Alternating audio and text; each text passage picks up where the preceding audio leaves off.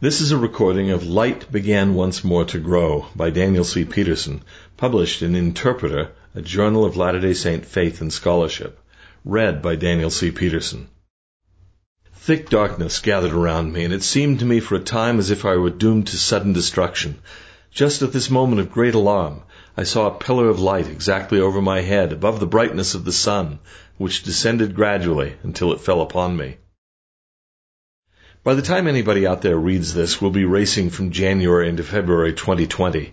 However, as I write these thoughts, it's 23rd December 2019. In other words, it's the eve of Christmas Eve.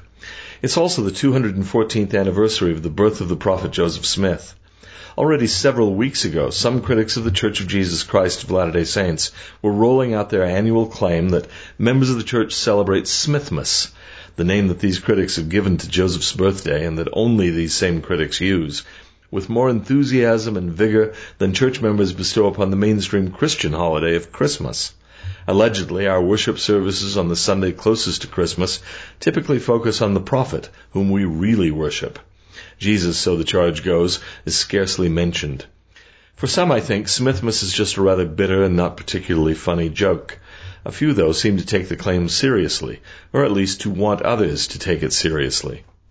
I doubt, though, that many Latter-day Saints actually know that today is Joseph Smith's birthday, or if they do know it, that they're giving the subject a moment's thought. Contrary to the claims of our more extreme critics, we don't put up Smithmas lights, sing Smithmas carols, or recite the story of Joseph's advent. Our chapels and homes aren't adorned with Smithmas trees. They don't feature manger scenes in which Joseph Smith Sr. and Lucy Mack Smith gaze lovingly at their son, the infant prophet. I won't be attending a special Joseph Smith Memorial Mass today. Instead, I'll be grading final exams and student term papers and otherwise engaging in ordinary normal activities. In fact, we generally don't mark Joseph's birthday at all, let alone celebrate it, and not only because it's swallowed up in the mega holiday that follows 48 hours later. If anything out of the ordinary happens today, it's likely to be last-minute Christmas shopping. I recall a conversation from decades ago with Father Georges Anawati, my beloved tutor in Islamic philosophy at the Institut Dominicain d'Études Orientales in Cairo, Egypt. Curious about my personal religious beliefs and somewhat aware of the Church of Jesus Christ of Latter-day Saints, he asked me whether we venerated the saints. No, I said. But surely, he continued, we pray to Joseph Smith. I replied that we did not. He paused for a moment, smiled, and then said, as if to himself, "These heresies are all so bizarre." However, as I've sat down to write this brief volume introduction, it occurs to me that perhaps a word or two about Joseph wouldn't be out of place today, or for that matter on any day. But first, a word about his associate, Oliver Cowdery. In April 1838, charged with serious offenses, Oliver was excommunicated from the church. By his own choice, he was not present to defend himself, though he always vigorously denied wrongdoing and eventually sought rebaptism. Before returning, however, he demanded that the accusations be retracted. Why? Because they were false, but also in order to preserve his credibility as a witness to crucial founding events of the Restoration. In March 1846, Oliver wrote to Phineas Young that, "From your last letter I am fully satisfied that no unjust imputation will be suffered to remain upon my character, and that I may not be misunderstood, let me here say that I have only sought and only asked that my character might stand exonerated from those charges which imputed to me the crimes of theft, forgery, and etc., those which all my former associates knew to be false. I have never asked to be excused or exempted from an acknowledgment of my actual fault or wrong, for of these there are many, which it always was my pleasure to confess. I have cherished a hope, and that one of my fondest, that I might leave such a character as those who might believe in my testimony after I should be called hence, might do so not only for the sake of the truth, but might not blush for the private character of the man who bore that testimony." As with Oliver, who was indeed rebaptized in November 1848, so with Joseph. Like the gospel writers and like Peter and Paul, he testified of the divine Savior of humankind with the authority of direct personal experience. But what about his character? Is his testimony reliable? He was not perfect, and his critics often portray him as a scoundrel. However, they do him a deep injustice. His goodness and his sincere dedication to the Lord are evident in reminiscences from hundreds who knew him. conveniently gathered in Mark McConkie's valuable book, Remembering Joseph, and they shine out from his personal letters and journal entries, now being gathered and published in the monumental Joseph Smith Papers project.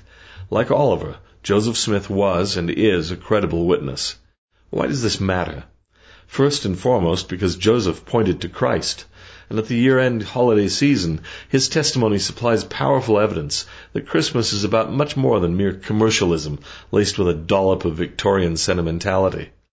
Through Joseph Smith came the Book of Mormon, which contains a record of a fallen people and the fullness of the gospel of Jesus Christ to the Gentiles and to the Jews also, which was given by inspiration and is confirmed to others by the ministering of angels and is declared unto the world by them, proving to the world that the Holy Scriptures are true and that God does inspire men and call them to his holy work in this age and generation as well as in generations of old.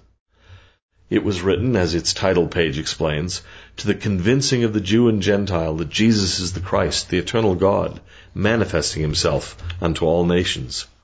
And now, after the many testimonies which have been given of him, he and Sidney Rigdon wrote, following their great vision of 16 February 1832, this is the testimony last of all, which we give of him, that he lives, for we saw him, even on the right hand of God, and we heard the voice bearing record that he is the only begotten of the Father. As we celebrate the ancient birth and mission of Jesus Christ each December, it's fitting to reflect for a moment on the modern mission of Joseph Smith, the prophet whom the Lord chose to open the dispensation of the fullness of times. Joseph isn't the Messiah. He isn't on a par with Jesus, let alone superior. He went into the grove for guidance from the Lord, not to counsel God. He received revelation from God, not the other way around. He was subordinate. Depictions of his first vision correctly show him kneeling, awestruck, at the feet of the Father and the Son. His importance is secondary, derivative. He is a moon, reflecting the light of the sun. His significance derives from the Lord who called him, from the Savior of whom he testified, and whose birth we remember at the Christmas season. But that is no small thing. Saturday, 21st of December 2019, 2 days ago as I write, was the winter solstice in Earth's northern hemisphere. The winter solstice occurs when one of Earth's poles has its maximum tilt away from the sun. Accordingly, it happens twice annually, once in the northern hemisphere and once in the southern. For those in the northern hemisphere, it's the day when the sun is at its lowest daily maximum elevation in the sky, and the day with the year's shortest period of daylight and the year's longest night. After the winter solstice, the periods of nighttime darkness become shorter and shorter. The sun rises higher in the sky, and days grow longer. There is, in short, more light. In the northern hemisphere, the winter solstice usually occurs on the 21st of December or the 22nd of December. This year, in 2019, it fell on the former. In 1805, however, the year of Joseph Smith's birth, the winter solstice fell on the 22nd of December. The prophet was born the very next day. I can't say that there was divine intention in this. I don't want to read more into it than there was. But it certainly seems symbolically appropriate, at the least, that the prophet of the Restoration was born on the day in the astronomical year when darkness began to disperse and light began once more to grow. Since that time we have a more sure word of prophecy, whereunto ye do well that ye take heed, as unto a light that shineth in a dark place, until the day dawn, and the day star arise in your hearts. The morning breaks, the shadows flee. Lo, Zion's standard is unfurled. The dawning of a brighter day majestic rises on the world. The clouds of error disappear before the rays of truth divine. The glory bursting from afar wide o'er the nations soon will shine. Angels from heaven and truth from earth have met, and both have record borne. Thus Zion's light is bursting forth to bring her ransomed children home. These words of Parley P. Pratt were not penned about Joseph Smith or Oliver Cowdery, but about the restoration of which they were a part. We may also rightfully consider Parley to be a part of that restoration. Indeed, every saint since Joseph and Oliver, including you and me, is a part of the restoration that continues to unfold through divine decree and providence. Zion is bursting forth, and we are all blessed to live in a time when darkness is dispersed. This has been a recording of Light Began Once More to Grow by Daniel C. Peterson, originally published in Interpreter, a Journal of Latter-day Saint Faith and Scholarship, Volume 34, 2020, read by Daniel C. Peterson. This audio recording is copyrighted under a Creative Commons license and may be freely distributed if it remains unchanged. The journal and its website are credited and is for non-commercial use. A printed version of this and many other articles and resources on Latter-day Saint Scripture can be found at interpreterfoundation.org.